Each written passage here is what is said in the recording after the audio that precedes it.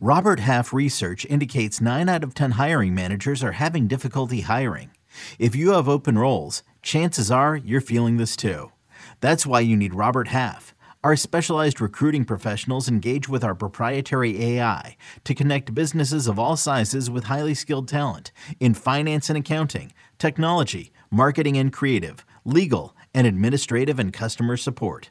At Robert Half, we know talent. Visit roberthalf.com today. Which second base prospects do you need to know heading into the 2023 season? Let's find out next on Fantasy Baseball Today in 5. Welcome into FBT in 5. Today is Saturday, November 5th. I am Frank Sample, joined by The Welsh. Make sure you follow him on Twitter at IsItTheWelsh. Let's start with the top 2 on this list, who are probably the most likely to make an impact in 2023. Connor Norby with the Baltimore Orioles. He's got some pop, he's got some speed, and obviously the Orioles are starting to call some of their prospects up. And then Michael Busch with the Dodgers, who has big power. Think like a Max Muncy type player. He walks a lot as well. But where is he going to play? Those are the questions. What do you think about Norby and Busch?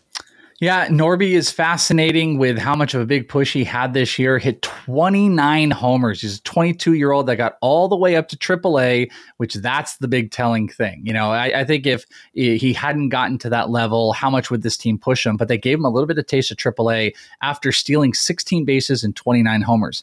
Sounds very reminiscent of Gunnar Henderson, kind of like how Gunnar did. And Gunnar is now up. He will be the pride and joy of Baltimore going and vying for a first overall pick or, a first pick in the top 3 new compensation thing.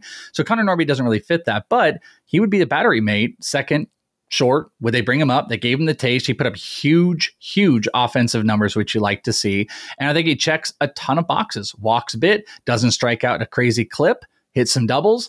I really think there's an opportunity to see him earlier rather than later, and the Baltimore era might start sooner rather than later on. Michael Busch, huge power. I mean, I'm underselling Connor Norby hitting 29 homers. Michael Busch only hit a couple more, but he's built for this. 32 homers, hit 20 last year, walks a ton, had 74 walks this year, but he had double the strikeouts on that. And he's with the Dodgers. So like you said, where does he play? I really think he's a clone. He's the mold of what this team likes. Yes, they've still got like the Edwin Rios that are kind of sitting out there, but they've got a lot of decisions to make. And we don't know what those decisions are going to end up altering the starting lineup. Are they going to put a lot of money into one specific player, or are they going to spread that money out and, bring a couple of these players back? So if playing time is available, guys like Miguel Vargas, who we've talked about, or Michael Busch are going to get the opportunity. And worst case, Michael Busch is 25 years old.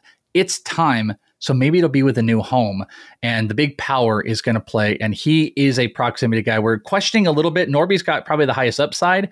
Michael Busch got to play. And I would say he's probably the best bet as far as proximity goes between the two. But Norby is the better fantasy asset. We just don't know when either guy's coming up.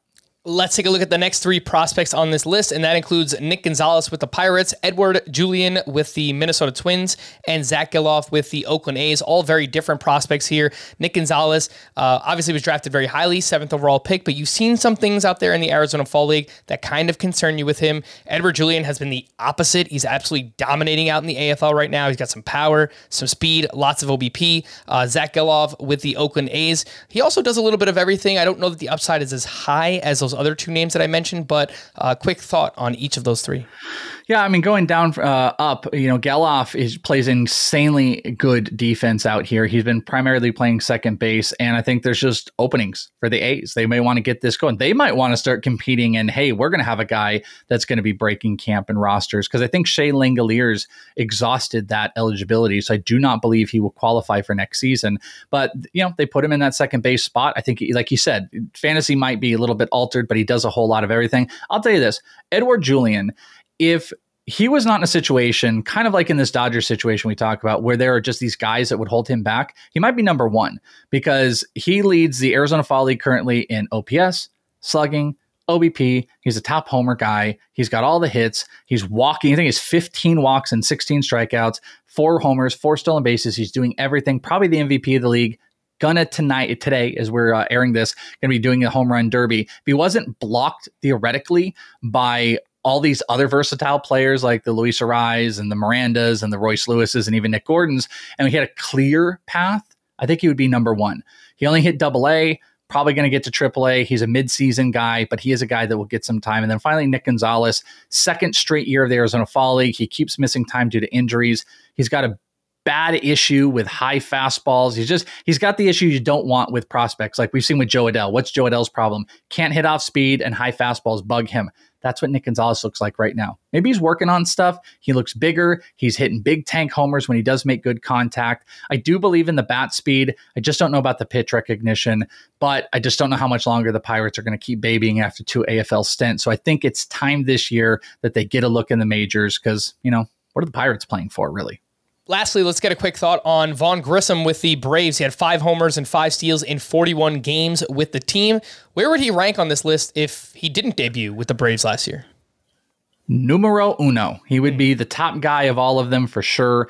And he'll qualify at second base for you this year, though I don't think he'll play a whole bunch unless Albies is hurt again. I do think there's a possibility he could break camp and still be with the team on the starting lineup, maybe in the outfield. But stolen base, 5 tools, homer. I don't like the strikeout rate and where it went, but guess what? A lot of these guys that we've just talked about all have some of those same warts out there. Grissom just on a fantastic team with a lot of running ability and showed off some of that power like we saw with Harris. So Vaughn Grissom would be number 1. All right. For more extensive fantasy baseball coverage, listen to the Fantasy Baseball Today podcast on Spotify, Apple Podcasts, Stitcher, your smart speakers, or anywhere else podcasts are found. And thanks for listening to Fantasy Baseball Today in 5. We'll be back again on Tuesday morning. Bye-bye.